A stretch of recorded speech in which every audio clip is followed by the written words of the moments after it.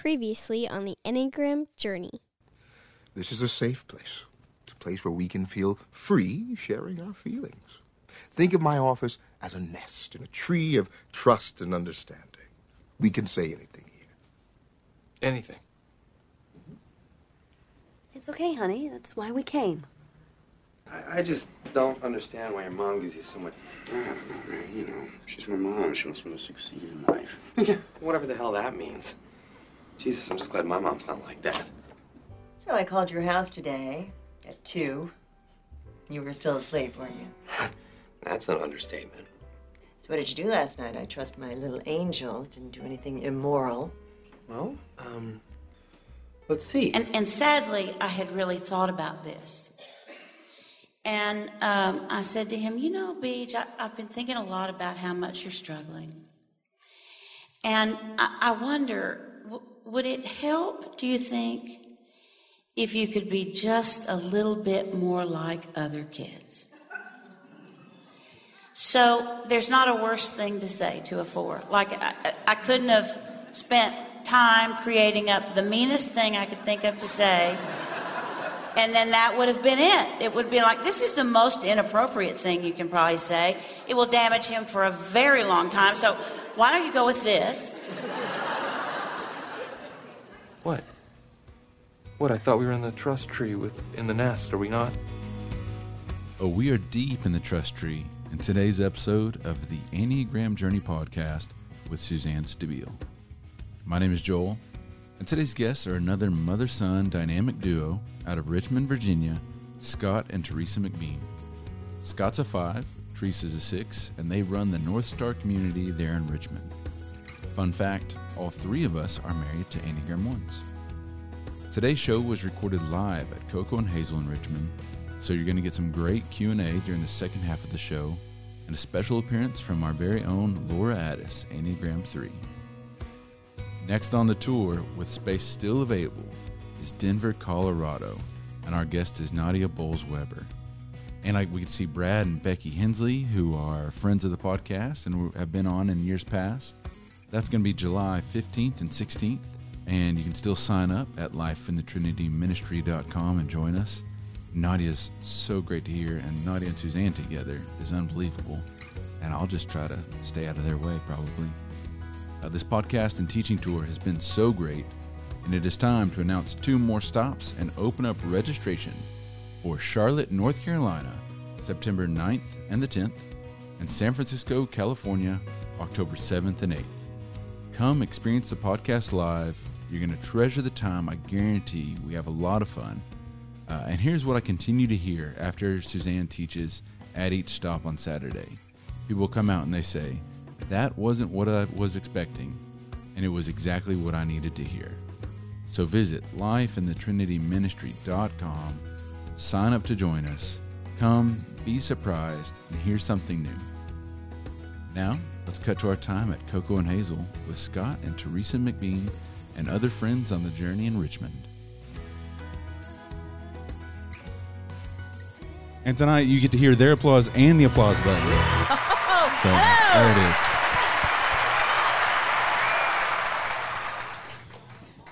Joel keeps telling me when we're recording anything that he's hitting the applause button, but I can't hear it.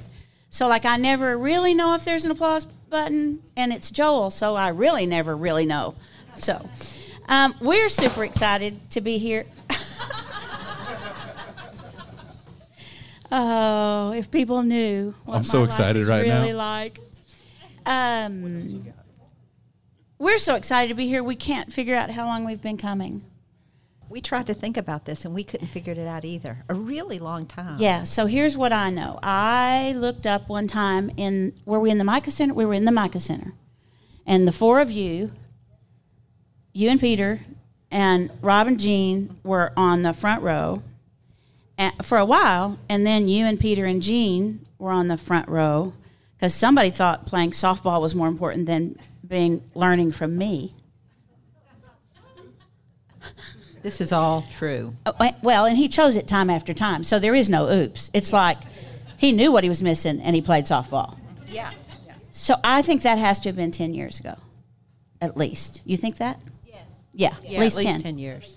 And then I think we've been coming here for 7. Have we been coming here for 7? How long have we known each other? Don't know.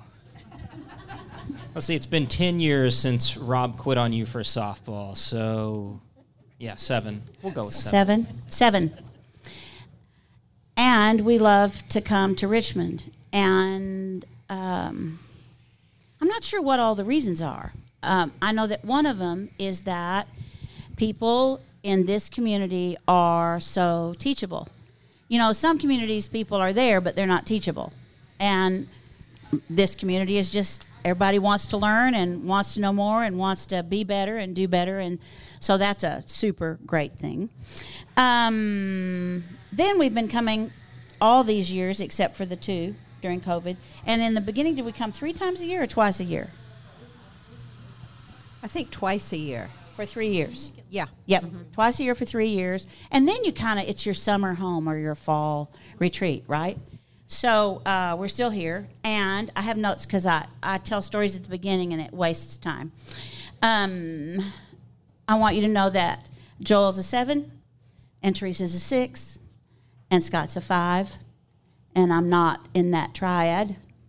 So this is the fear triad, also the head triad. They all belong together. I'm the outsider. And they're all 3 married to 1s on the Enneagram, and I'm not. We have a strong 1 representation in our community. We were at Joel's wife, Whitney's birthday party, I don't know, not a month ago. And a friend of theirs and ours is a hospital chaplain. And I was talking to him, and I said, Chad, like, what's happening at the hospital? Now that there's not so much COVID, what are you dealing with primarily? And he said addiction. And he said it's like every 3rd person. And it's scary, and I feel inadequate because I've never had such depth in relationship to addiction to deal with and dealing with family and all the things that have happened from that. So I thought we'd start right there, since you all turned a addiction program, a recovery program, into a church. It seems like a good place to talk to the 2 of you about lots and lots and lots of stuff. For the people that aren't here and aren't in Richmond or don't know, can you give some background on the North Star community and what she's talking about, and then answer her question? Well, we've been around for over 20 years. And some of the people that started it are in this room tonight. Susan Wolf was one of the people that was on the team that started it. We started it as a recovery ministry as a part of a large Southern Baptist church. And now it has its own little building, and it limps along in the way that humble little recovery ministries do. But we really try to be a community for people who have either their substance use disorders or their family and their families, and also people who just don't quite feel at home in a traditional church setting. So my dear best friend coined a phrase that we all live with: we're not much of a church, kind of church. Boy, I bet a lot of people say that's just what I'm looking for. I tell you, our marketing team is just out of the world. You know, I'm being sarcastic, of course, but yeah. So that's what we're about, and so we try to provide resources for personal growth and development and recovery and just how to figure out how to do life a little bit better.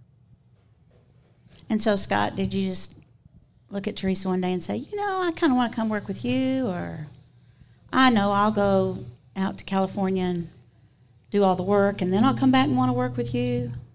Did she say, hey, we need help shipping some boxes, and then it just turned into a job? Long story short, I just always really valued the work that my mom and their friends did. Grew up in the church and saw them working with people who actually really seemed to need help. And not that most people who go to church don't need help, but this kind of obvious sort of help. I really valued the type of work that they did. And it just seemed like there should be more people doing it. And it could be the case that I was wrong about that, and there's one too many people doing it. So went to Fuller Seminary because they had a recovery ministry program. Nobody else had one. We also knew the guy who led the program, so that was nice. Moved across the country, which was a horrible thing for a 5 to consider doing, a young 5. And went through that whole process and came back. The plan was always to come back and work for North Star if I could, if they would have me. And there was a few people that took some convincing, but we made it work. And now you have a new degree? I do, yeah. That's what I hear. Yeah. I got a master's in rehabilitation and mental health counseling from VCU. Yeah. Thanks. That's pretty great.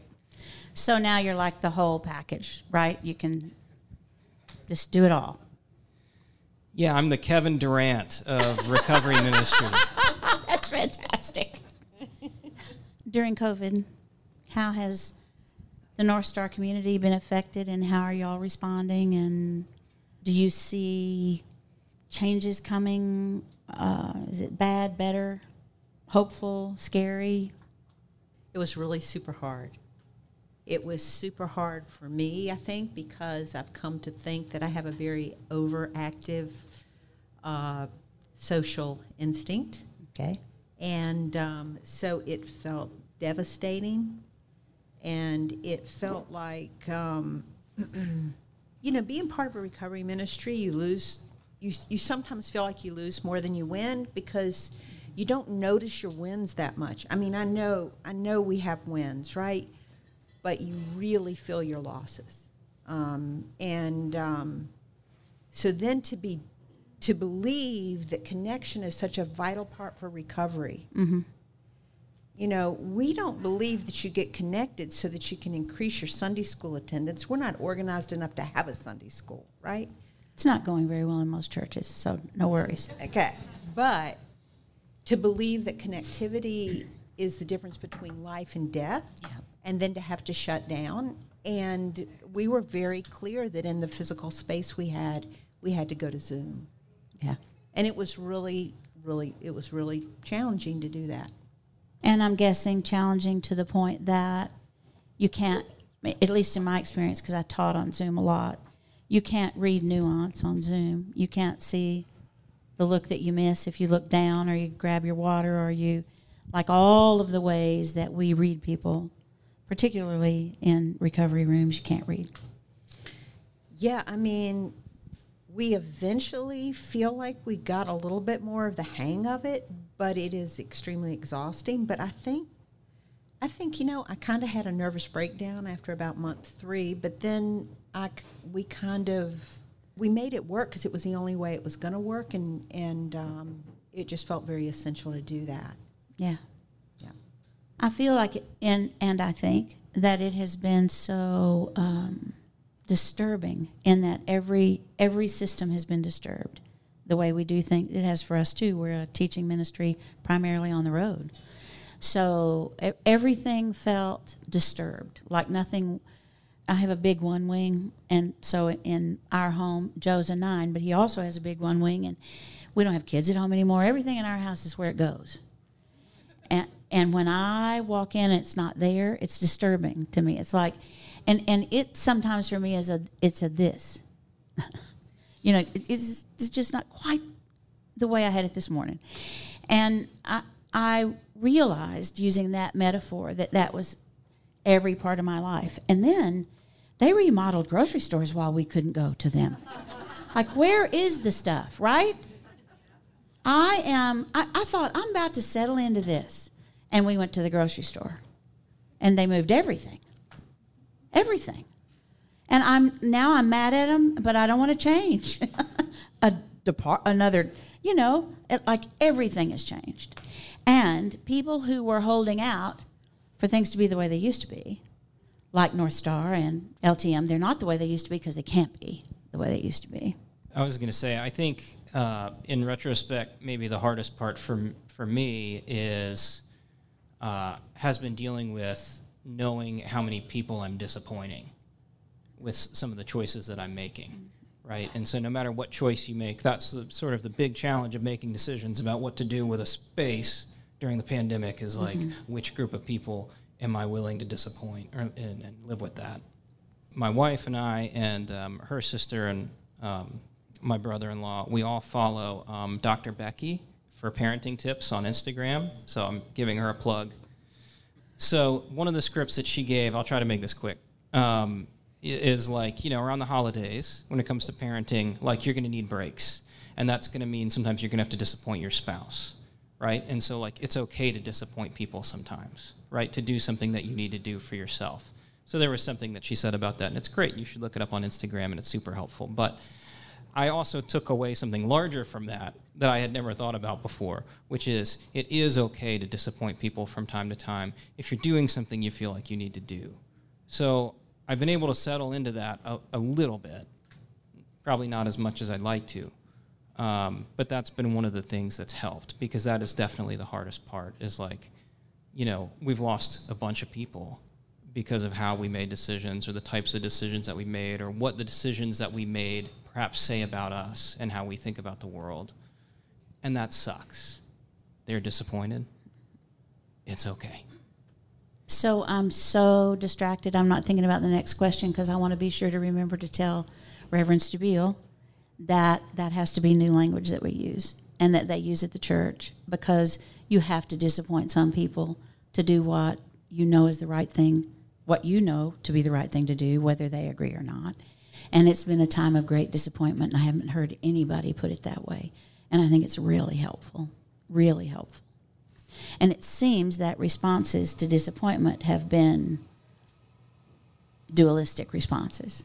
Everything is either right or wrong, good or bad, up or down, I want it or I don't, all of that, which has just made it impossible to be in the positions that we find ourselves in.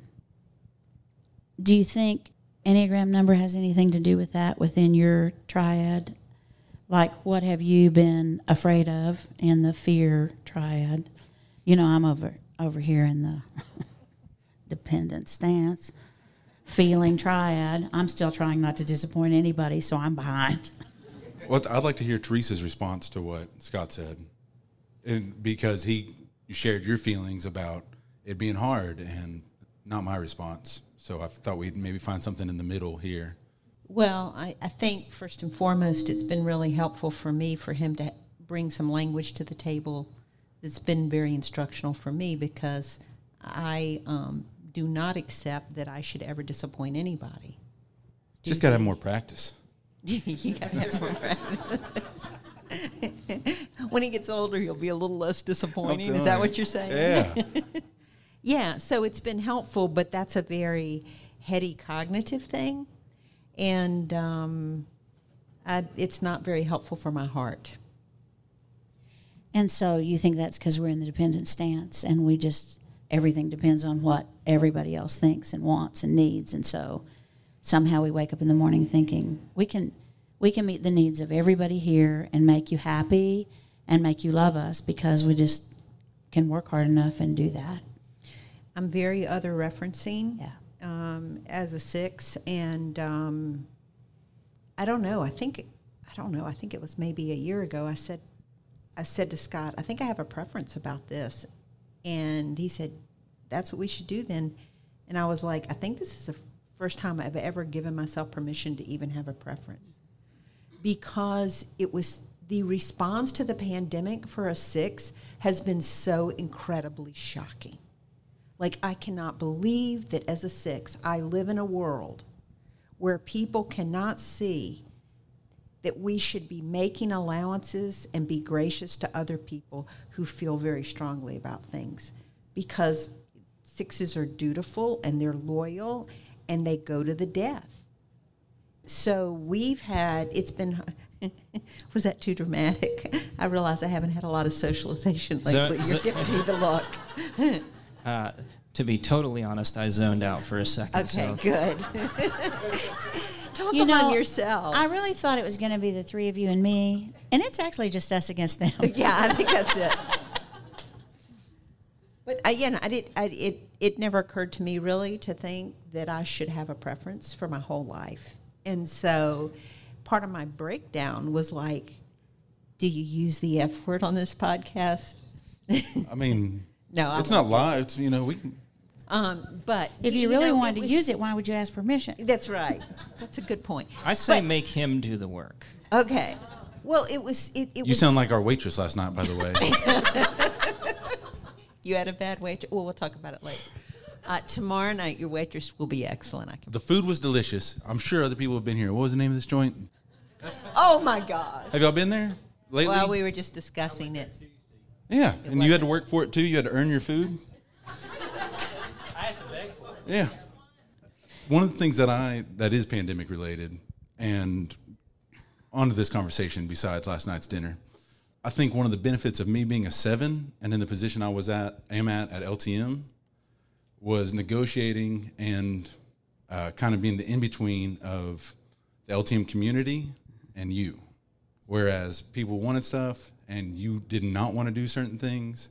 And let's be clear, you've been phenomenal. This isn't taking a shot at you, but you've said it. You're like, I don't want to do Zooms. I don't want to talk to a camera. I want to talk to people. And it took time being like, listen, that's not an option. And we need to let people know that we're still here and figuring out a way to still do community. And then on the other end of, all the people bitching and complaining, so you give me a little bit of space there to start saying whatever you want to say. I mean, being like, well, this is also the way it is. And you clicked the I acknowledge this paragraph button. And next time read it first. And, just not having being tied to one side or the other, I thought was very helpful for us. One of the things that happened for us was he could hold a line that I couldn't hold, his objectivity. So when somebody would say to me, you're such a disappointment because for whatever reason, I would want to change the guidelines, right? And he was like, we're not. And he says, you're my mom, and I don't want you and Dad to get COVID. And so there's also that son looking me in the face and saying, it's not just about what you're doing with everybody else, Miss Social, concern. Yeah. Do you guys have to have that? Where do you have to say to her, I'm saying this as your son? That goes both ways. When the phone rings and it says Reverend on it, I always know whenever he's like, I'm calling as your father. That's not usually good. And then on the flip side, I'm calling as your boss. Not usually good either. But so whenever there's a preface, that's tough. The line of communication between the two of them and myself is open enough. They are open enough just kind of in general that you always know where they stand on things. And so then my job is to give them my opinion about certain things when I disagree. And then when I do agree, convey where they stand to other people. That works for both our professional and personal relationship in the relationship, they're still my parents no matter how old I get. And here's where we stand on this. And there's enough open dialogue to me to say, well, I disagree with that or whatever. Or say I understand and change sides. I see 2 support groups in the making. You and me and those 2. It's probably harder for you. I'm better. I'm a lot better about what my limitations are and what my limitations should be. And I am healthier because of therapy and Joe and hard work and a spiritual director and all that. So I think year by year, I'm less trapped in being dependent on what other people say or think or how they respond to me, and more sure of myself and what's mine to do. I made up my mind I was going to try really hard to not scapegoat Joel or Laura. Laura works with us over here. Y'all didn't get to meet her earlier, but we don't get much done without her, and that's her husband, Tate, with her. And the story is people would come say, we'd love for you to come to so-and-so and teach us. And I would say, oh, I'd love to talk to Laura. And because she handles my calendar. And one day, I don't know, several years ago, she said, because could we just talk about that? Because when you say you'd love to people that you don't want to go teach at their place or town or community, then you make me tell them no. And that's a whole thing we kind of don't need to do. Like, if you don't want to go, it's okay to say, I'm probably not going to be able to make that work. We'd love to have you come to Richmond or Nashville or wherever. And I didn't even realize how much I did it, because my offhanded response is, as a two, was, well, I'd love to. I'd love to. Well, sure, I'd love to. And then I found out how many things I said I'd love to do that I didn't want to do. And then I learned how to say for myself, I won't be able to do that. Here's another option. And I think part of what is true for every Enneagram number, and certainly for those of us who are in the dependent stance, who are in the positions that we find ourselves in, is you don't want to just look at somebody and say, nah, I don't want to go to Lockney, Texas. It's 10 miles from Floydada. If I'm going anywhere, I'm going to Floydada, whatever it is. I think we aren't accustomed to saying no to anybody unless it involves our integrity. And there's more to be concerned about than just our integrity. I'm older than you are, but we're both getting older, and you've had a significant illness, and we both have limitations, and we have to honor those. And I'm beginning to feel like when I don't honor mine, I'm not honoring what my number one and the next 18 priorities are, which is Joe and our children and grandchildren. Like, they all want more. And so if I can't say, no, I don't want to go to Wichita Falls, then I'm not honoring that. It's just all lip service all the way around. What did that look like personally? If, during that time period, you're putting this on Laura, and, I'd love to get a hold of Laura. What did that look like personally when people are saying, hey, you want to do dinner? Do you want to do this? Will you do this? Can you do this? Was it, I'd love to, and then you got stuck doing it, or? Well, no, I used to scapegoat Dad. I'd love to talk to Giuseppe. Well, no, I would just say I'll talk to Joe. I don't know what his schedule looks like. I'll talk to Joe. I'll talk to Giuseppe. I don't know. I'll talk to Joe. So we, within the last 3 weeks, we just did it again. We sat down with our calendar for the next 2 months, and we said we're gonna really be more mindful and slow down, and we didn't. So now we marked out all the dates, and we've been trying to get somebody we really love, who I just got an email before we came. One of the nights he asked for, I said, Joe, do we have anything on this day? He says, yep, it says children only. And then there's that, well, and we honored it. And then the next one was, well, what about this date? They offered this date. And I asked Joe, and he said, it says schedule nothing. That's the only way we get it done, because my answer is, I'd love to. If you're way better than me, lead in slowly. Well, what I was going to tell you is I think I'm way worse than you because... Oh, good. Well, then go, girl. Okay. I don't think my no's usually even come from a place of integrity.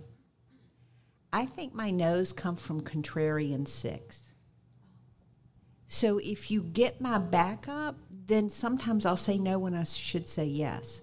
But I'm for sure going to say no because you've tripped the 6 contrarian button, and I'm done for. I'm going to be contrary about it. I don't even have that. I don't have that button. I don't have one of those. Where'd you get it?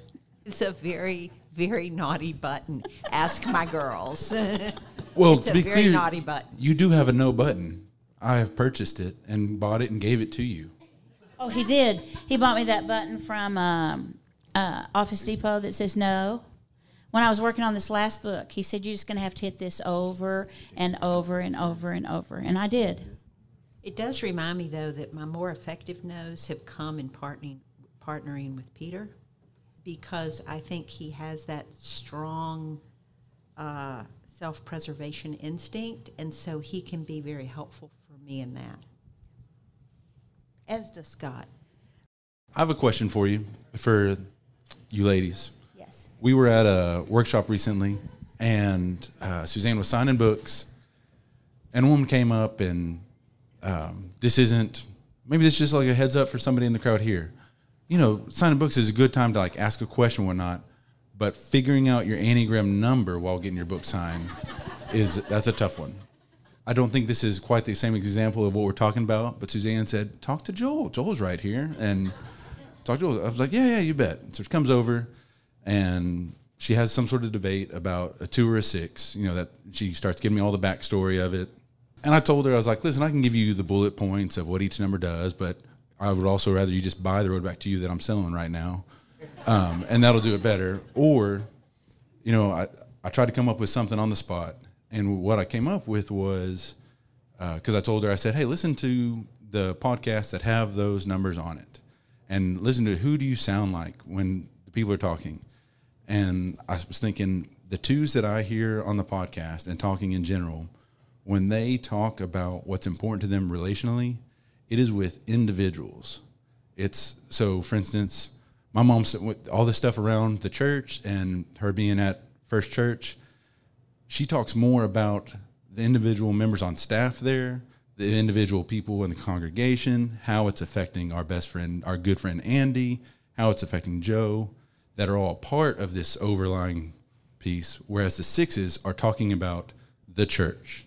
They're talking about the system itself, not the individual pieces in the system.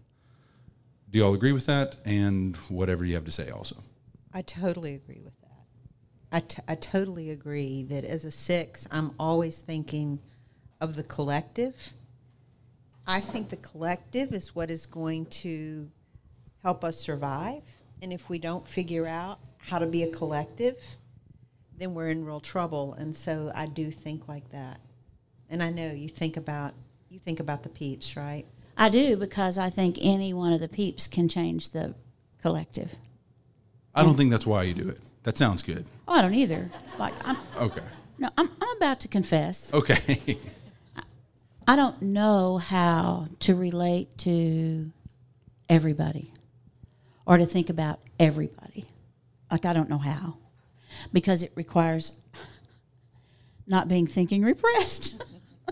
And see, I'm just feeling and doing and feeling and doing. So I'm not picking up on the minutes from the meeting or what anybody's thinking. I'm picking up on feelings and then doing something about the feelings, because that's my way of being in the world. And I can't do that collectively. And so I try to find where the feeling is that might fix a bigger group of feelings, maybe. But I used to, one of the things I'm most ashamed of in all my years of being a pastor's wife, and there are many things that I am ashamed of and some that I should be ashamed of that I'm very proud of. But one of the things I'm most ashamed of is I was 37, but a pastor's wife for the first time. And I didn't know that every church had an antagonist. I'd heard about antagonists in the church. We've never been in one that didn't have one. And I used to go after the antagonist. I figured if I schmooze the antagonist and let them know how wonderful Joe is and how wonderful we are, then I've got this. Never worked. I got used every time. And do you think I learned from that? Nope. Just kept right on until I stopped. And I don't. And I think that's because of that one-on-one picking up on feelings and thinking I can handle that. You think that's like too pride? Coming with the fastballs.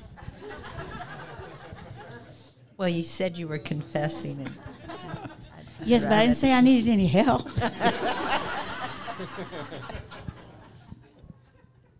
Maybe.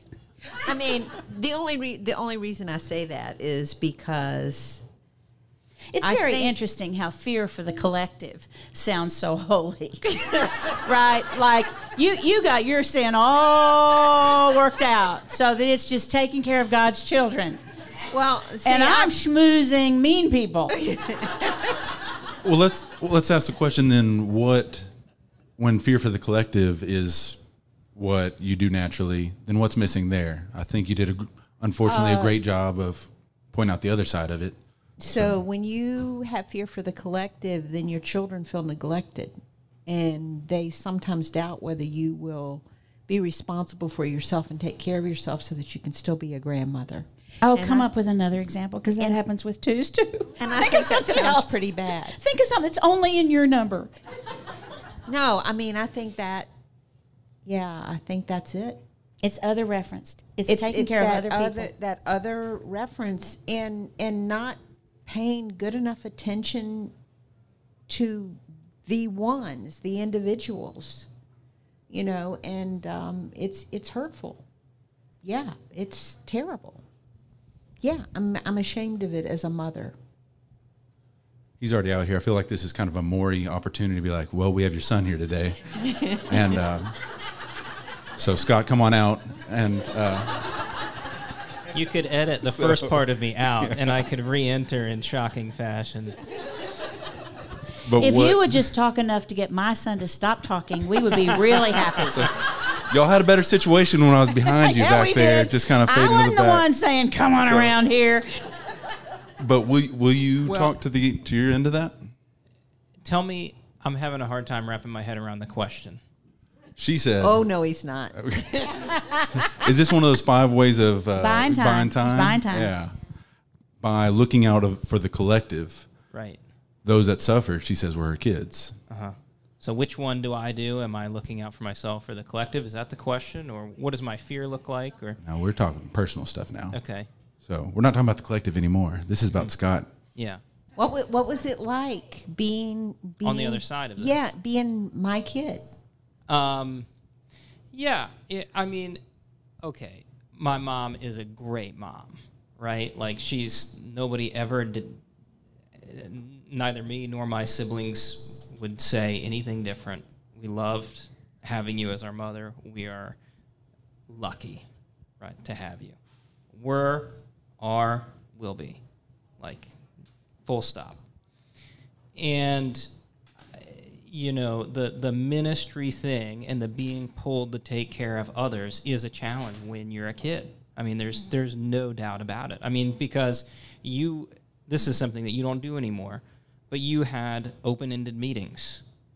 A lot of times in the summers when we're home, me and my little brother, we'd be home, Mom would go out for a morning meeting. We didn't know when she'd be coming back, right? And that can be fine, depending on the day, and it can be scary, right? And it creates, what it ended up creating for me that I didn't realize until much later in life is not so much stuff with Mom, because that just, as you get older, you realize life is hard, and people make choices, and it is what it is.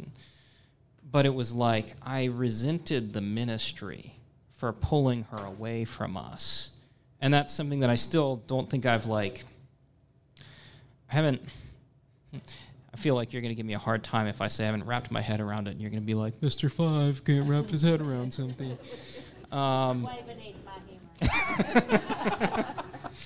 But I haven't resolved it, I guess, is kind of the thing. But so now I'm in it, and it's pulling me at times away from my family, although I think I do a decent enough job. But, that's the thing where you start to feel like, am I becoming my mom? The age-old question that every growing boy has asked, am I becoming my mom?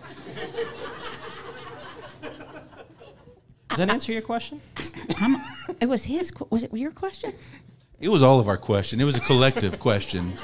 So, another follow-up question. So you said you are, now you are the parent in ministry.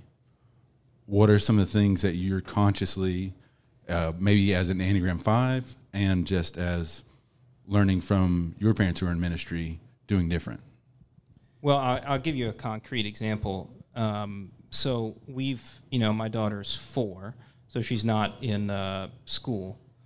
And so figuring out childcare during the pandemic was all right, I'm going to do it. I'm going to break the seal. It was a fucking nightmare. And what we tried to do for a long time was, it doesn't matter what we tried to do. We tried a bunch of different childcare things. We tried to hire people for certain hours a week and so on, and they would become unreliable. And we had Tammy's daughter last summer, which was amazing while it lasted, but it just wasn't long enough. And for the podcast listeners, Tammy is somebody who's in the room here tonight. That's what we were looking for a drink earlier. That's the only reason why I know who Tammy was a second ago. And so anyway, and Tammy has a wonderful daughter who watched my daughter. But what this means is we have like large gaps of time during the day where we don't have childcare. My wife also works, and so on and so on and so on. And so I have tried to set up my schedule so that I work very early in the morning and then as far into the night as I need to, so that I can be with her during the day when she's not in preschool. Because I was like, I don't want to miss this time. It's going to be gone soon. I don't want to have regrets about not having time together. And this sounds lovey-dovey. A lot of days, like, I'm pulling my hair out, and it is, like, a terrific mess. But that was why I made that decision. It's like, it's really important to me to try to be there as much as I can. And I'm not there. I mean, even when I'm present, I'm not present enough. I think many people feel that way. But that's one of the things that I've tried to do. I don't think she's going to be able to say there wasn't enough time. She might say, I don't like how we used our time together, right? But well, and she did kick you out of the house today because she thought she'd had too much time with you. Yeah, so there is that. Yeah. I'm wondering how we're going to talk about all of this 5 years from now. I'm wondering if my grandchildren are going to say, remember when we got to stay home and it was so great? Or if they're going to say, oh, I was so glad when we got to go back to school. Or, I wonder how we're all going to talk about it. It's so unprecedented. You can't read about it. You can't, we just don't know. I think we have no idea how we're going to view this time. What was your number one gift and number one problem during the last 2 years of having a one wife or husband? What number one gift did they bring, and what number one problem? Well, some of you know, but a lot of you don't know that I've been really sick. And he's been perfect. And I cannot think of a single problem. I mean, I'm really trying hard. I can't think. I think maybe yesterday he told me what kind of coat to wear outside. That's the worst it got. I don't like it when he acts like Andrew Frieden, which is our weatherman here, and he always tells us in the morning what clothes we should wear for the day. And I think Andrew should just stick to the weather forecast. So when Pete does that, I get a little upset. But honestly, it's been great because he's been calm and clear and flexible. I know, shocking, but very flexible during this time to end his work in order to co-grandparent the grandkids during the time, and has just been fully present for every stinking Zoom meeting we've ever had without single complaint, and that's been really helpful. But I can't think of any problems right now. Live it up. Yeah. This isn't going to last forever, but it's so sweet right now, isn't it? Whitney stepped up her doing. Like, she went full on, redid both of our bathrooms, like by herself, except for me doing the lifting of painting, pulling out the vanities. I mean, complete overhaul. And that was fantastic. Same with the kitchen. And then that paid off. We sold our house this past week, so hooray.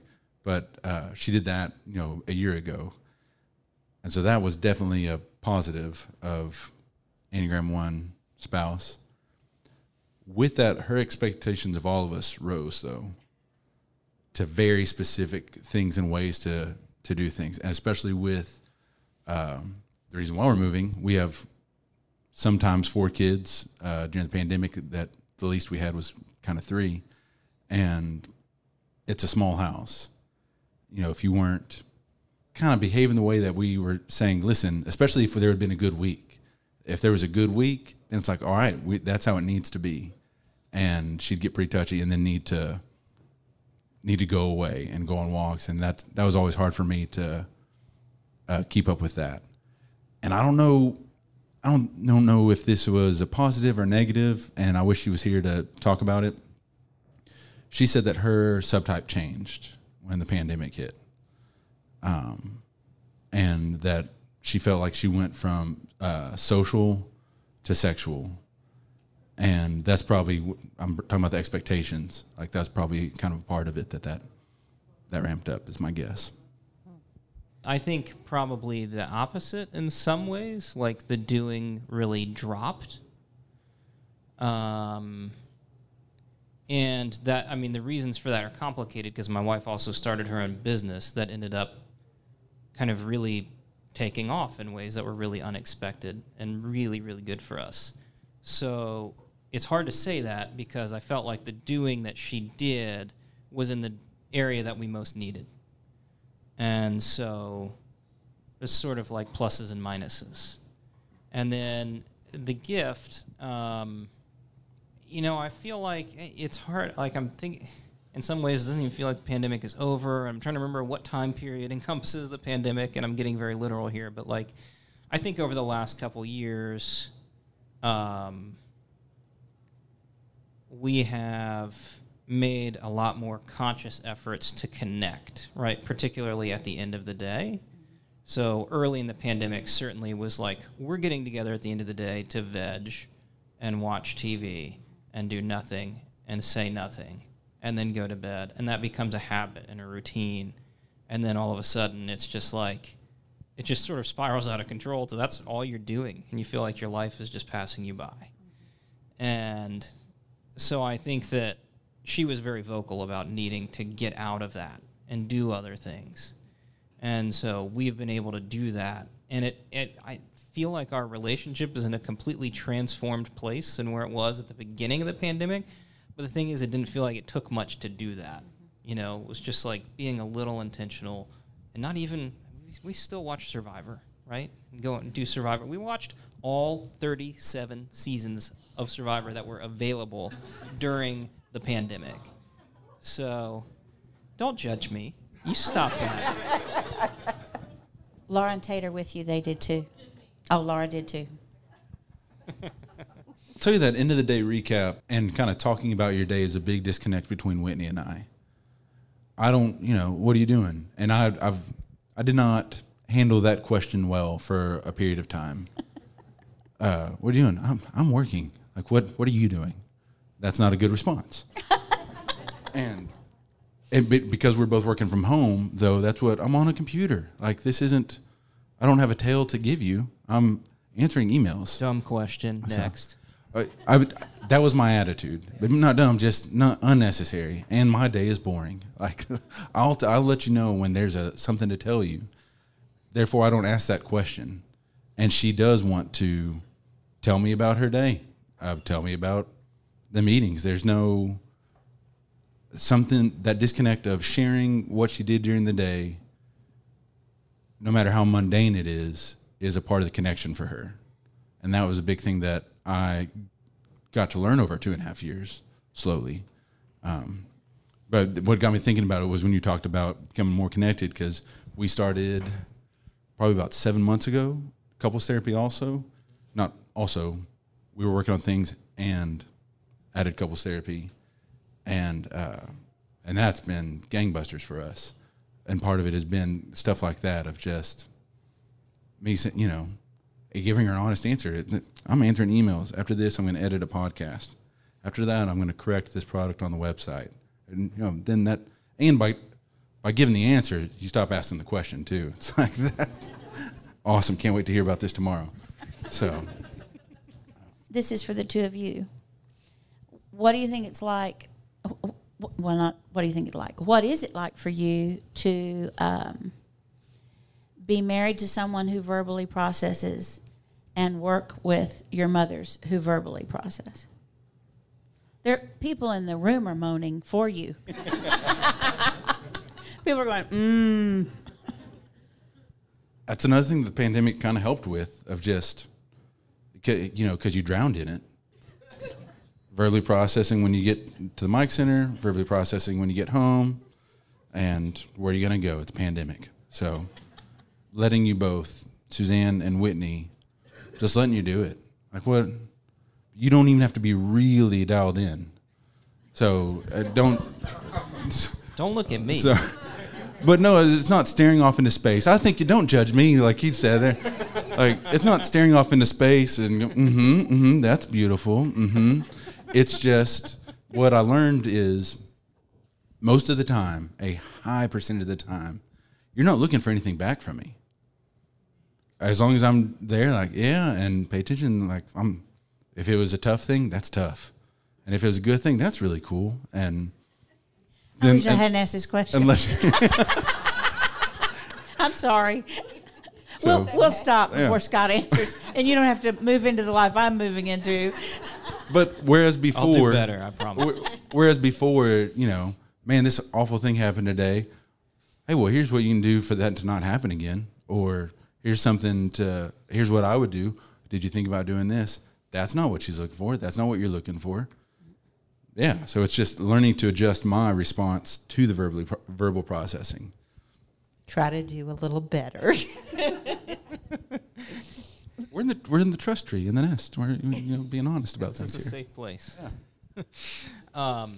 I mean, the obvious thing is that it's a challenge, right? And so the question is then, like, what am I going to do about it?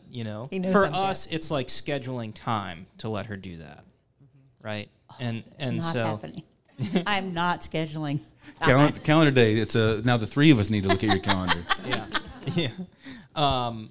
And I don't mean scheduling. I mean setting aside intentional time to just chat about whatever comes up with no agenda, right? So, like, we have in theory, again, I'm not good at this, but like having a meeting that's a no agenda meeting, right? So from a work standpoint, you can get very logistical about these kinds of things. So that way I can sort of prepare my morning, knowing like, okay, I'm going to be doing that for a while. So I need to make sure that like I'm at the top of my game, right? That I'm going in with some energy and not going in sucking the energy out of the room by death scrolling or whatever, while she's talking to me, like Joel does. With my wife, it's different because, so we both work at home, and so sometimes we're in adjacent offices, and she'll be really excited about something and bounce in, and I'll be in the middle of something, and she'll be 90 miles an hour before I, without asking a question, which to me is a sin. So I have to like sort of practice a couple of things, either being flexible, depending on the moment, or just saying, hey, I would love to hear about this, right? I'm actually kind of in the middle of something that I'm needing to focus on. Could we return to this later? And she totally gets that. So that works.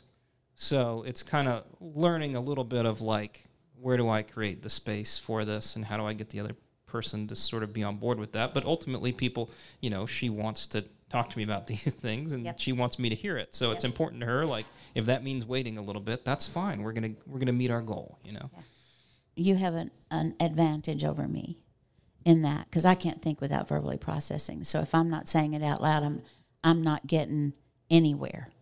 I just have I start here, and if I can't verbally process it, because that's what adds thinking for me, then I just stay here. And I've tried journaling to do it, doesn't work. I've tried talking in the mirror, doesn't work. Like, it has to be a human. And so God gave me a 9 who only listens to part of it anyway. And I get better while he thinks about something else. It's really hard for me. Yeah, I think it is hard. I think maybe that's one of the overall gifts of the pandemic for me has been that I have really had to consciously take a little bit more responsibility and authority for my own thoughts without always needing to bounce them off, because the problem for a 6, in my opinion, is that when we're so other referenced, we're always going around asking for other people's opinion, and they think that we are actually asking for their opinion. And in my, and you know, a lot of times I am, but in addition to that, what I'm really asking for is a 6, and I think this is quite important if you love a 6 to know. What I'm really looking for is I'm testing to see what I've missed because I have so much self-doubt. So what I'm really going after is, here's what I'm thinking, and so it would have been smarter for me, rather than to just ask an open-ended question or what's your opinion, to say, here's what I've done, again, verbal processing, but with a purpose. I'm wondering if I've missed something. Because I think that's very confusing for me to go and ask Peter's opinion about something, and he gives it, and I'm not even really paying attention to what he's saying. Because once I find out that what he's saying, and he says sometimes I take a tone. I know. Joe says I have a tone. I know. I don't know about that, but it's just confirmed. You have a tone. So can I jump in on that too? Yeah. So because I think this ties back to you saying earlier, like owning your own thoughts and preferences and things like that. I think you said something to that effect. So one of the things that used to happen between us that you can analyze to your heart's content is we'd be having a conversation about some decision we have to make. And I'd say, well, what do you want to do? Well, I don't have a preference. I don't care. And then I would say, okay, well, I think we should do it like this. And she'd tell me all the reasons why that wasn't going to work, right? And then ultimately that was about her trying to get me on board with whatever her unstated opinion was. But so one of the big gifts, I think, of the pandemic of, I don't know what the words are, but, you know, your journey, I don't know. But owning your preferences has been a great thing for me because I want to know what they are. You know, because they do matter. So one of the huge things that's been a problem for us working together is, I'm a dismissive person. Yeah, I know, you're not surprised. Guilty as charged, right? So that's a problem, owned. And in addition, I think that she has often felt like I'm more dismissive than I am because she hasn't stated preferences. And I want to know what they are and take them into consideration, and so often they haven't come. So then it just feels like, to her experience of that has been, I don't think I'm putting words in your mouth because we've talked this through quite a few times, is that you feel steamrolled, right? Right. And it's been lovely to actually hear your wants and needs and those kinds of things so that we can take those into account together. Right. So I think that's been a real edge of growth for a 6 in particular, is to say, wait a minute, take responsibility for yourself. Just own it. Just take responsibility for yourself. That self-doubt thing for a 6 is so huge, though, and the fear that comes from making a mistake, or what if that, you know, that future focus of what if I do this wrong, or what if I've missed something, is such a problem. But in trying to avoid one problem, I created 3 more problems. And so I think that's the other thing that I've really learned as a 6 during the pandemic, also with that strong social thing. I didn't have all that social stuff around me, so I actually got to know myself, to take responsibility for my preferences. So that conversation that we would have when I would say I don't have a preference, I was telling the truth. I did not have a preference. I would work into it. Yeah, see, I don't know my preference till I verbally process myself to get there. Right. So he would have to say something, and then I would have to think of all the things, you know, that that forecasting for a 6. So I'd have to think of all the reasons that wouldn't work in order to get to the place where I could even agree with him. Mm-hmm. And that was super frustrating, right? Because I just told him there were no preferences. And so he could say that. Then if I don't have any preferences, why the hell are you asking all these questions still, right? So support a preference. That's been a big gift from the Enneagram in my relationship with you, with any 1, 2, or 6, is learning and knowing to just give you a heads up about a conversation. Mm-hmm. I'll say, hey, I want to talk about this, and maybe we can talk about it Wednesday when we're recording, or Saturday at the event, or whatever. So I know we need to get to Q&A, but I want to do two things first with you. Where were you on the continuum from phobic to counterphobic at the beginning of COVID, whatever that beginning is, and where are you now? If 0 is phobic and 10 is counterphobic.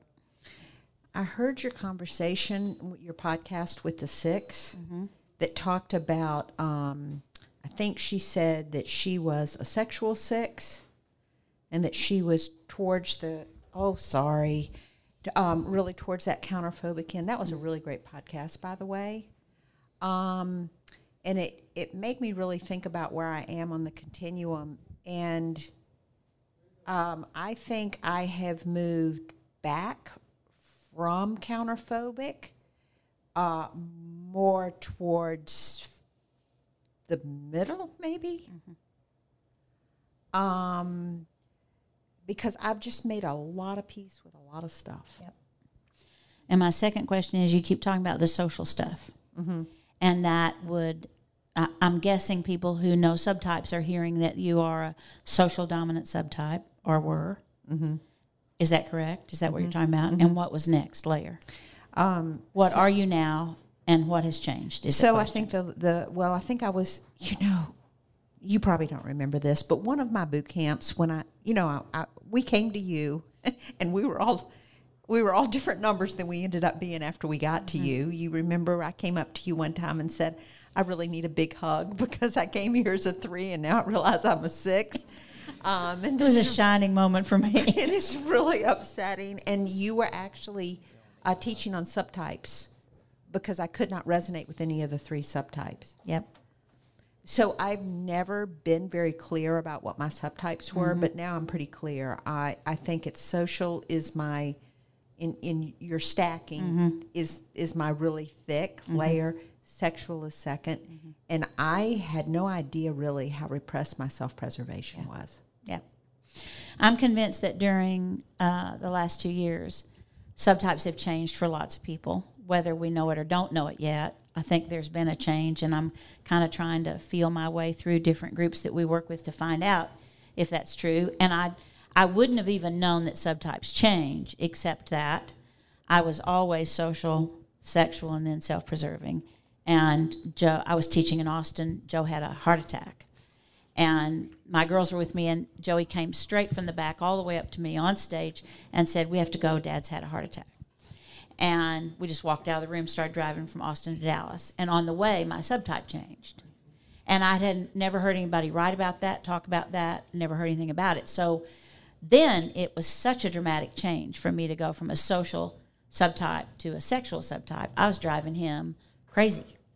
So we've had a therapist for 18 years, but we went to talk about that because the change was so dramatic. And I think that change is occurring, and I've said for a long time that when I used to do one-on-one work with business partners or couples, or even in families, subtype difference is much more significant in an intimate relationship of any kind than Enneagram number difference. It's a big, big, big difference. And so if I'm right, and subtypes are changing for people because of and as a result of the pandemic, then there's going to be unexplained discomfort in relationships that people don't have language for yet, because it kind of doesn't occur to folks to say, oh, I think maybe my subtype has changed. It doesn't happen. And Joe and I, neither one have very much self-preserving, and then that's a whole set of its own basket of problems, right? When you're our age, right? It's tricky. Well, in your free time, when you're going around the country studying people, one of the things that I'm really curious about in terms of thinking about instincts and thinking about how they play out, I'm wondering if different approaches to the pandemic could be related two people's instinct stack. Absolutely. Absolutely. Right? And that it could be even surprising how that looks. Yes, and it could answer some of what divides us if we had a greater Enneagram literacy across the culture. Yes, because then we could have conversations not about with all this judgment wrapped around it, but instead we could have conversations like, I understand why my self-preservation instinct is so leaning this way, right? Yep. That takes all the judgment out of it. Yeah, absolutely. And so, I'm hoping that will be a happening thing. Yeah, I'm hopeful. I'm going to hold the microphone so people can come here for Q&A. Oh, gosh, where to begin? One thing I've really noticed, Suzanne, you give us all clues about if you are this number, this is what you can do. Like, for instance, I know you've said, I think it's the aggressive stance, 3, 7, 8, you say you should get involved in something that you can't fix. So it would be, working in a homeless shelter or any of these things. If you have a chance, I know on 9s you say, make a decision, and I get that, but it's like, that's not an action item so much like a homeless shelter or something you are doing something. Just making a decision, it's like, okay, I like blue. It doesn't feel like I can get my hands in it, which is maybe my withdrawing stance, like, I can't, And along those lines, I'm so interested that a 5 is doing recovery counseling, because that is really doing what you say. That's like that to me, a 5 is not. My son is a 5 who's in physical. He's a physical therapist, and he laughs because he took quizzes and he's like 0% compassion. That's what we call it. I don't have any of that. No feelings. No feelings. But he like you have picked careers that you can't fix, and you are fix-it people or forget it. And that, to me, is so very interesting. So any comment along the lines of what we actually do to help us get out of our patterns? Thank you. Before you answer that from your perspective, the only thing I would say is that part of what I'm trying to say when I say do something is I'm saying make a decision. You can change your mind later. Decide you're going to move to New York or you're not. Decide that you're going to quit your job or you're not. And you can change your mind, but you don't get to just say, oh, I don't know, it could be this, it could be this. Like, don't do that. And I think it has to do with the same kinds of things that you're talking about in terms of, for them, it's not fear, but it is, for 9s, great concern about conflict. And as long as you're on the fence, not doing and not deciding, then unless somebody has grown very impatient with your not doing and not deciding, then it's not conflictual. And you get to just ride the wave until you can't ride it anymore. I think a good question for all of us to ask, maybe once a week, is what am I avoiding? Like, what am I avoiding? And sometimes it's just like a very mundane thing, cooking. I'm tired of cooking, so I'm avoiding cooking. And sometimes I'm avoiding making a decision about whether or not I'm going to write another book. And I'm sad to say that I think the pandemic, for those numbers that are kind of low and slow moving on the back burner, you just got permission to do that. It's like, I don't have to decide. Who knows when I'm going to need to decide about this? And that's not going to be advantageous long term, I don't think. On the part about 5s and compassion, I get what you're saying, like 100%. And I have feelings, and they're quite large. And that doesn't mean I'm going to show them to you, though, right? And I have a lot of compassion, but that doesn't mean I'm just going to do what you ask. And those are hard things for different types of people to get sometimes. And I personally think that counseling is a perfect profession for a 5 because I get to listen. That's my job, right? And my job is not to solve your problem, and I don't even want to. And empathy is a skill. We tend to think that empathy is something that some people are more empathetic than others or whatever, but it's a skill and you can learn it. And that was part of the beauty of going through the program that I went through, is I was able to learn that. So I'm better at showing that to people now. So our family of 4, 3, 8, son who's a 7, and a daughter who's a 4. Oh, my.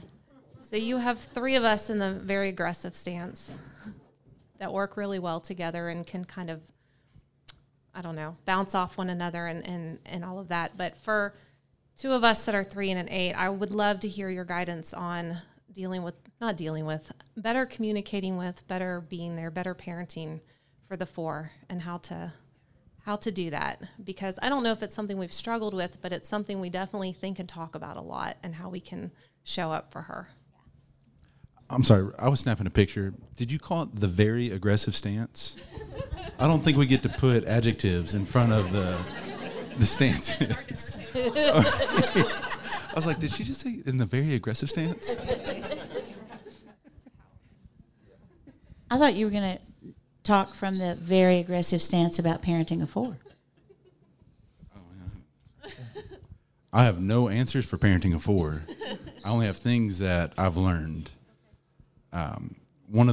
We think that our oldest is a 4, and we have learned we hold them all loosely. You know, if it ends up that they're not, then no skin off our teeth. It's just we're trying out different things. And the thing that was hardest for me is because she's the child in our mixed family that neither one of us are the biological parent of. So we've got no control over when we get to see her, etc. And so whenever I, as a 7, got to be with her, I wanted just let's have all the fun. Let's do all the stuff. Let's just really enjoy life together and this time together. And she's 12 now, so pick any age. She's a 6-year-old 4. She's an 8-year-old 4, a 10-year-old 4. That's not how she thinks. It's not how she does life. And I would just continually chase after her. And that would never, ever work well for me. And then finally, you know, as we started working on it, thinking about it, trying to come up with things, I stopped chasing. When we'd get to our house and withdraw, we let her withdraw. And if she comes out, she does. And if she doesn't, she doesn't.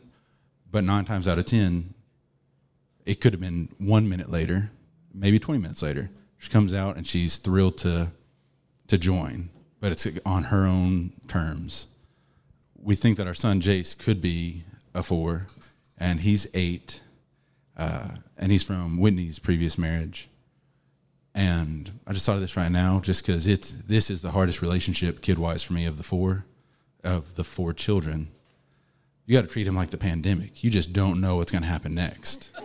Like, it is just be prepared, do your best, and if it's a lockdown, or if you have to leave, or if people are crying, or if people are laughing, whatever, that you just, yeah, it is. If you didn't hear him, he said shelter in place, Yeah, which sorry. is perfect. Yeah, having an expectation of what the day is going to look like or the next 5 minutes with him is a mistake, just because you don't know.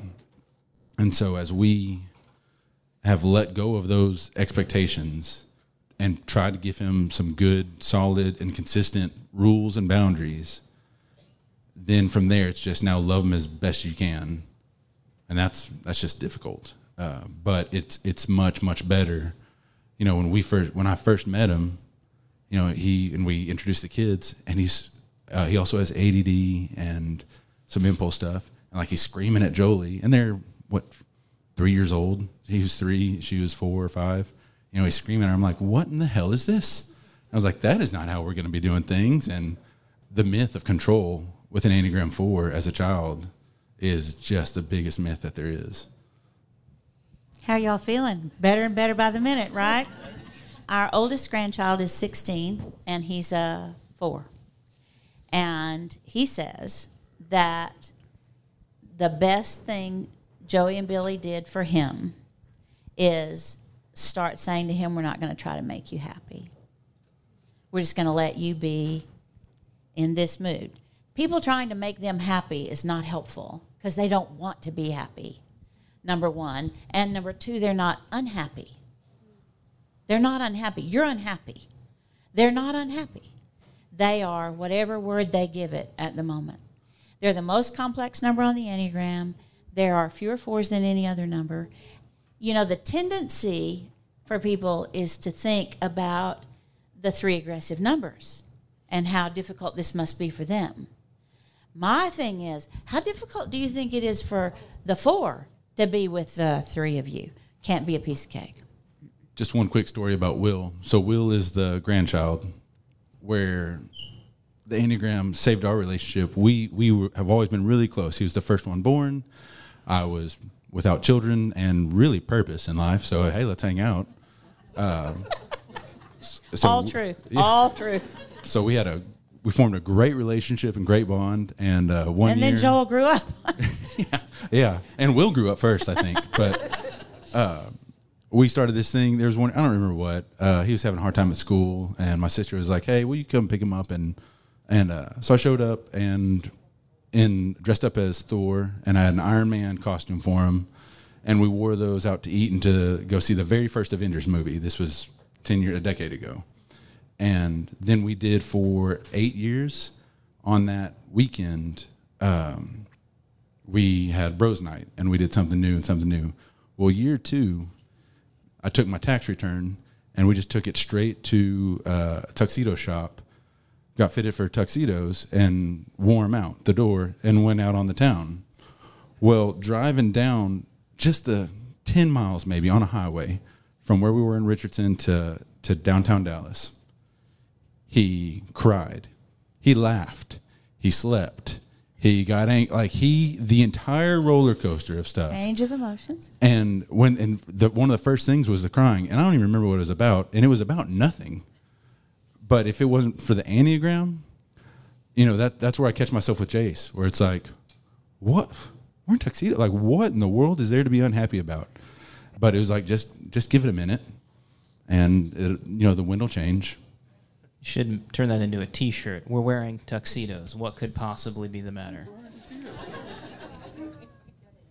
Well, this timing is hilarious. I'm a 4, so I was sitting back there. I'm a self-preservation 4, and Suzanne, that's what my question is going to be about. I was just going to say, as a kid, one of the best gifts, I had an 8 grandfather, and one of the best gifts was him not getting emotionally rocked by my emotions. So I actually think aggressive numbers have a great gift to offer 4s. And that is that if you can, it's almost like a codependency thing that I've often experienced, and those are the most destabilizing relationships. So you guys have a great gift. I just have to say, long term.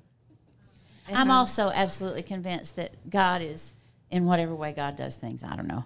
There are a lot of Enneagram 8, 7, and 8 parents who have 4 children. Children who are 4s, I mean to say. So evidently everybody's learning. So Suzanne, my question is, I have been a self-preservation 4. I recognize it showing up by age 12. And so it was in place before the pandemic. And to be quite honest, it's been very hard to watch. I would say most of my family are not self-preservation. I have a 5 brother who I love, who's definitely self-preservation 5. But I have just watched a lot of people not know what to do with that. I think I've heard you talk on the podcast before about a lot of people were thrown into the pandemic without that being a dominant subtype, and they didn't know really how to adjust to it. And I'm finding, just being very honest, I'm finding myself getting impatient as a self-preservation 4, which a lot of the myth I grew up with was people will love me if I can endure through things. And a lot of the pandemic has been about enduring frustration and disappointment. And so there's kind of two questions there. One is I'd be curious to hear how you guys have done with self-preservation and stuff. And then the second one is how to have patience as kind of this strange number that's very used to enduring, if that makes sense. I'm going to start with the second one and then come back to the first one. I think there is an expectation for other Enneagram numbers, for all 8 other Enneagram numbers, to be kind of seen and heard and understood at least half the time. 4s have never had that. Never felt seen half the time, certainly never felt heard half the time, nor understood. And a number of 4s have said to me, it's fascinating to me to watch people try to live in my world. And they're really not good at it. And you were very gracious. A lot of 4s are saying to me, I'm really tired of the whining. You know, I can't be with who I want to be with. I can't go where I want to go. People don't understand why I'm making the choices I'm making. Those are things you've lived with your entire life. And so it's like, really, y'all need to buck up and do a lot better. I think your voice now is for asking questions and not making judgment. So, and not asking questions that sound like, what do you think it's like to be me? Or is there a specific thing you're struggling with? And then you might be able to ask another question that represents something that you've learned from being a 4. We have all been on the other side looking in, and that's where you've spent a great deal of life, on the other side looking in.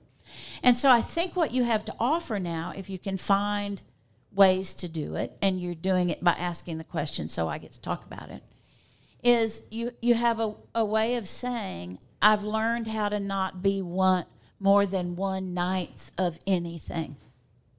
A lot of numbers are not aware of ever being just 1/9. Your expectations are completely different from the other 8 numbers. And your belief that they're going to be met is a much lower percentage than the other numbers. And so that has made this a time with less discomfort, even though there's more impatience. And so, like, I don't know, you might want to start a blog of lessons of being on the outside looking in instead of naming it 4ness. Lessons of being, of experiencing limitations that other people weren't experiencing, or lessons, you know, whatever language works for you that says, here's the 5 great things I know, because I'm a 4, but you're just not going to use that language. Because we don't hear from 4s much, because your perception is that we don't want to hear from you, or that we don't have time to hear from you, or that we don't have the patience to hear from you. So it's also an interesting time for you to be on the other side of that, right, and not have the patience for us. It's everything teaches both ways. So there's no escaping that. So then part of it becomes, here's what I've learned, and here's what I think I have to offer. And in terms of being self-preserving, it means that you'll have to identify your layers. Self-preserving 50%, is social 30%, is sexual 20%, you know, like whatever that is. Because you have to speak from those different layers in order to be understood based on what you're trying to say, whether you're talking to one other person or a group of people or a friend group or whatever. And my guess is that because you're experiencing everybody being where you've felt, that your percentages will change. If they're not changing, that they are changing. And my guess is, and this is just a guess, it's not even an educated guess probably, but my guess would be that you're becoming less self-preserving, more sexual, and about the same social. And if that may not be true, don't wear it if it isn't. Because what's happening for a lot of 4s is that they feel like they have a place to stand now. And so they're living more into one-on-one relationships, which is sexual, instead of one with many, which is social. I don't know if that even helps or answered your question or whatever, but I hope it did. And I don't want anybody in the room or who hears this to take this wrong, because that would be a real distance from my intention. I work very hard to say that not all 4s are in art forms, meaning they're not all poets, dancers, artists, writers, all that. And I think any kind of communication that's very direct and not dressed up, not poetic, not with a butterfly on top, and I don't mean for that to be, I'm not trying to be, whatever that is. I don't want to be that. I think just good direct talk from 4s is hard to get. And I think we can all benefit from it all the time, and especially right now. Hi. So I am a 9, and my fiance is a 3. And so we're both on the central triangle, and I'm very past-oriented, and she's very, very future-oriented. So my question is, what can we do to, kind of meet each other in the middle, or meet each other where they're at, so that we can prevent miscommunication? I just wrote this email 2 days ago to 2 people who I care about a lot. And her orientation is the past, and his is the future, and they're at a crossroads in life, not necessarily in their relationship, but of course it affects all of it. And I figured this out by working in the United Methodist Church. Our polity includes district superintendents who are over a bunch of churches. And our bishop, that's kind of his group that he works or she works stuff out with, and they appoint pastors. And pastors have Enneagram numbers, and churches have Enneagram numbers. And I've been suggesting for a while that you can't appoint a pastor with a future orientation to a church with an orientation to the past, unless you appoint a person whose orientation to time is the present moment to be the bridge between the two. And that I'm getting some feedback that has proven by some district superintendents to work and to be helpful. And so I said to these friends, I'm glad you're away on vacation. I know that life is crazy for you right now at this crossroads. And the best thing you can do is each give up your comfort space from the future and from the past and meet in the present into what's right now, what is happening today. And tomorrow will be today, right? And that allows for your relationship to be real in real time. And you can make decisions about what you want to bring from the past and what you want to dream for the future. But all you have is right now, and you don't want to miss that. And you really don't want to miss that when you're deeply in love and life is before you and you have all these things to dream about and make plans about. It's like you cannot leave your orientation to time because your Enneagram number never changes.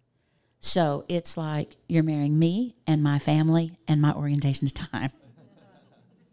And we're all part of the deal.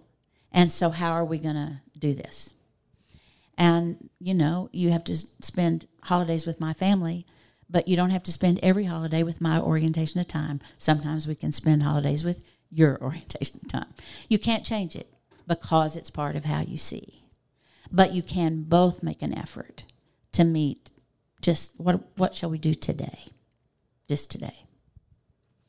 Another thing I would suggest is that you listen to Laura tell a story that I'm going to ask her to tell because it's one of my very favorites about Laura's a 3 and her husband Tate is a 5. And she just has the best orientation to time story ever.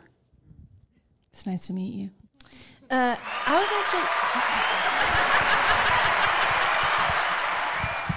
was actually thinking what Tate and I have done, because we've had to work through all of this orientation at time stuff, as well as when you talk about, Suzanne, that twos don't have intuitive access to thinking, right? And you always say, I have to pack a bag and go. And Joel used that same language about feelings. I got to pack a bag and go to feelings.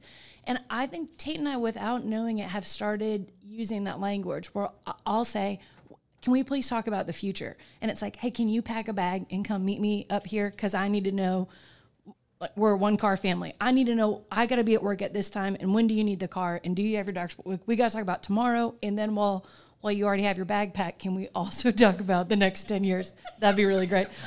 So even just to recognize, like, to know that her orientation is different. And so can you come and meet me where I am? And mostly I can just think of times that I've asked him to think about the future. I'm not sure how much I pack a bag and go to the past, but I try to. So even just being aware of that and saying, we're going to talk about something that's uncomfortable, that's not your normal, the awareness even has been really helpful for us. You still have to tell the great story. I love it so much. This was 5 years ago, you think? Probably 5 years ago, when I had just started learning about, I don't know, it was in the past. It was a way long time ago. I don't know. We had just started talking about orientation at the time, and I was hearing a lot about it, and it was the first time that I was aware of how future-oriented I was. And I started to notice that every time I started a sentence, began a conversation, had something to say, it was always in the future. I was never asking questions about, how did worship go this morning? Tell me about your 5th birthday. I mean, it was always just, what are you going to do tomorrow? As we're going to something, what's happening after this? And so we were eating dinner somewhere, and I started thinking, like, I know that I should be aware that there are other orientations, that there is a present moment, that there was a past that's relevant, I guess. And so that's because my teaching is so great. So she hears it over and over and over, and she somewhere. says, I guess it's right. I guess there's a past. So I said to Tate, what are you looking forward to this week as we're eating cheeseburgers? And he, okay. So, keep eating our cheeseburgers. And he said, what was the best thing that you did this weekend? And I don't know. We had gone to a different city to celebrate my birthday, a concert I had been really excited about, but it had already happened, and I just... So then I thought, like, maybe we could meet in the present, and it was so new to me that I didn't even understand language around present moment. What does that even mean to talk about the present? And so I just said, how's your cheeseburger? And so I think to even recognize that we talk about sometimes that as you learn Enneagram that it's awkward. And so even to recognize that orientation at time, as you start to get embarrassed by how much you're talking about the future or the past, and then to start to realize that that future, present can be more than just those shakes are amazing that they make right here, but also, and there's big things happening in the world and current relationship. It turns out there's a ton that you can talk about in the present that I was not aware of. It's just a decision. Some things are just a decision. It's like Scott saying, you can teach empathy, and some things are just a decision, and you're never, ever going to be oriented to the future. You're never going to be. And she's never going to be oriented to the past. So you got to give up on that and decide that there will be times when you can meet in the middle, and then celebrate that you've got both covered. We went to Cape Cod for our honeymoon. It was beautiful. There's the most romantic sunset in the continental U.S. or something like that, whatever. So we go to it. We've been married for 4 days or something. Didn't know the Enneagram. That good, huh? It was great. Great. It was cloudy. It was a very cloudy sunset. But I said the most romantic thing I had to offer at the world's most romantic spot, which was, it's so embarrassing. We should use this time to set some 1, 3, and 5 year goals for our marriage.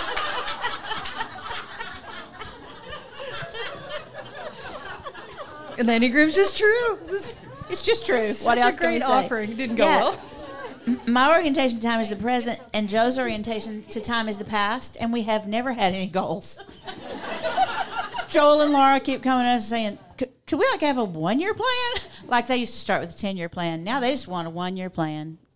So I'm 99% sure I'm a 6.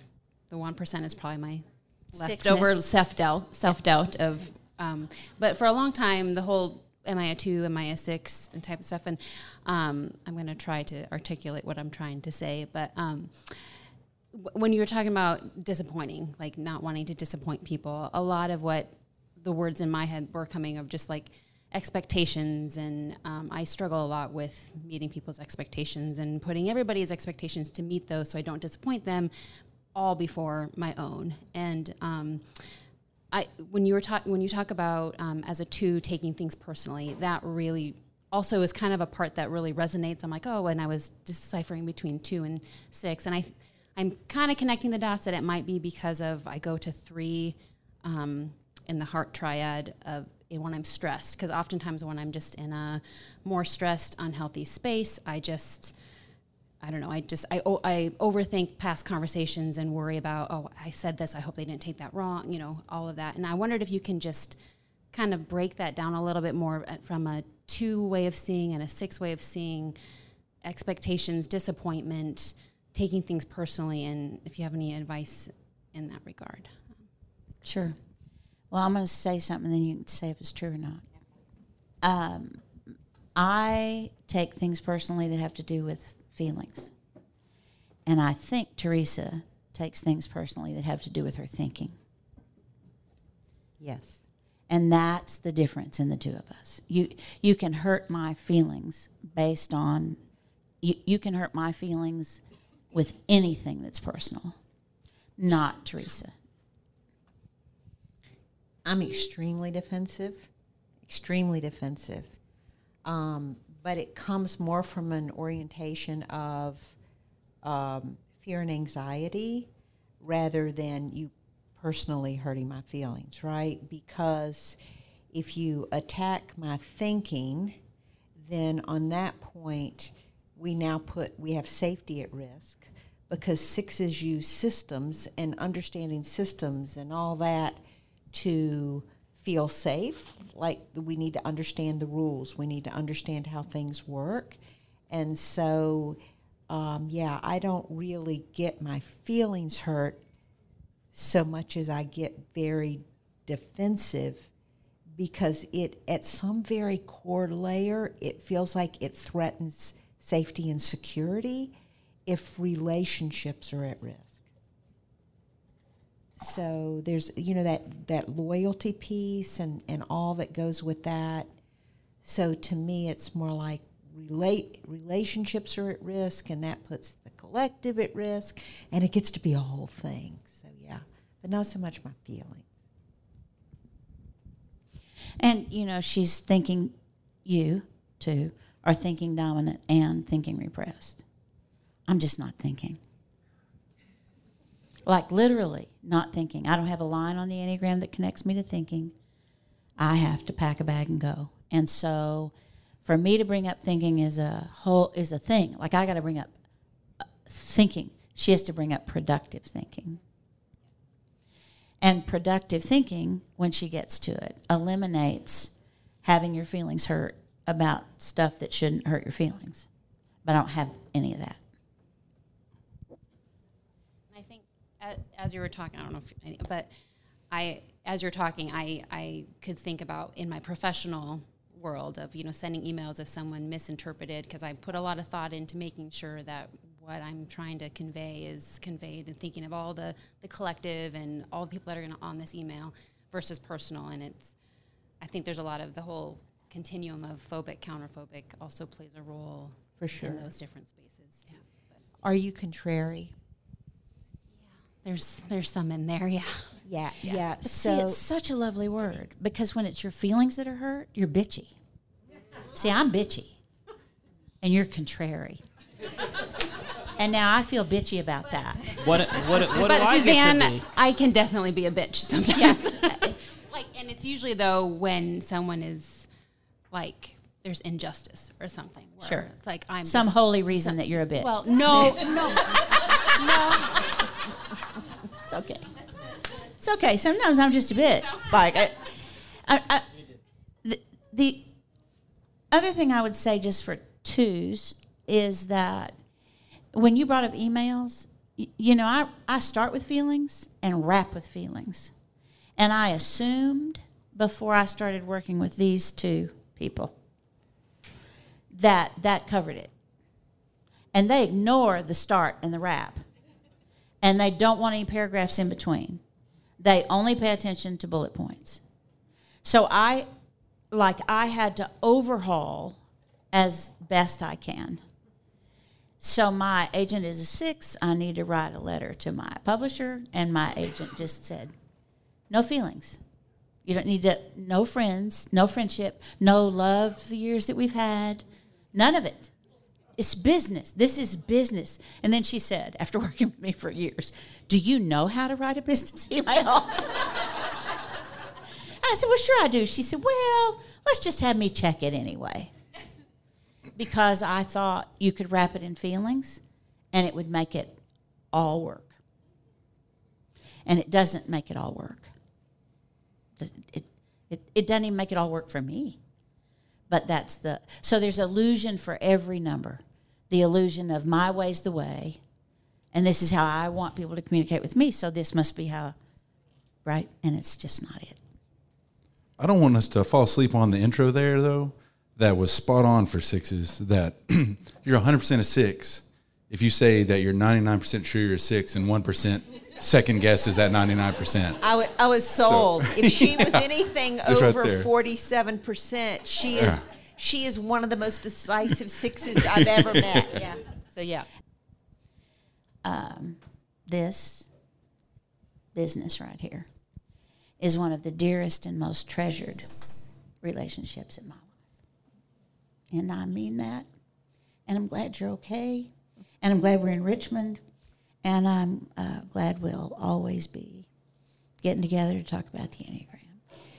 As my crew that's here knows, that I have decided I'm going to be unapologetic about saying this, and they're just going to have to put up with it.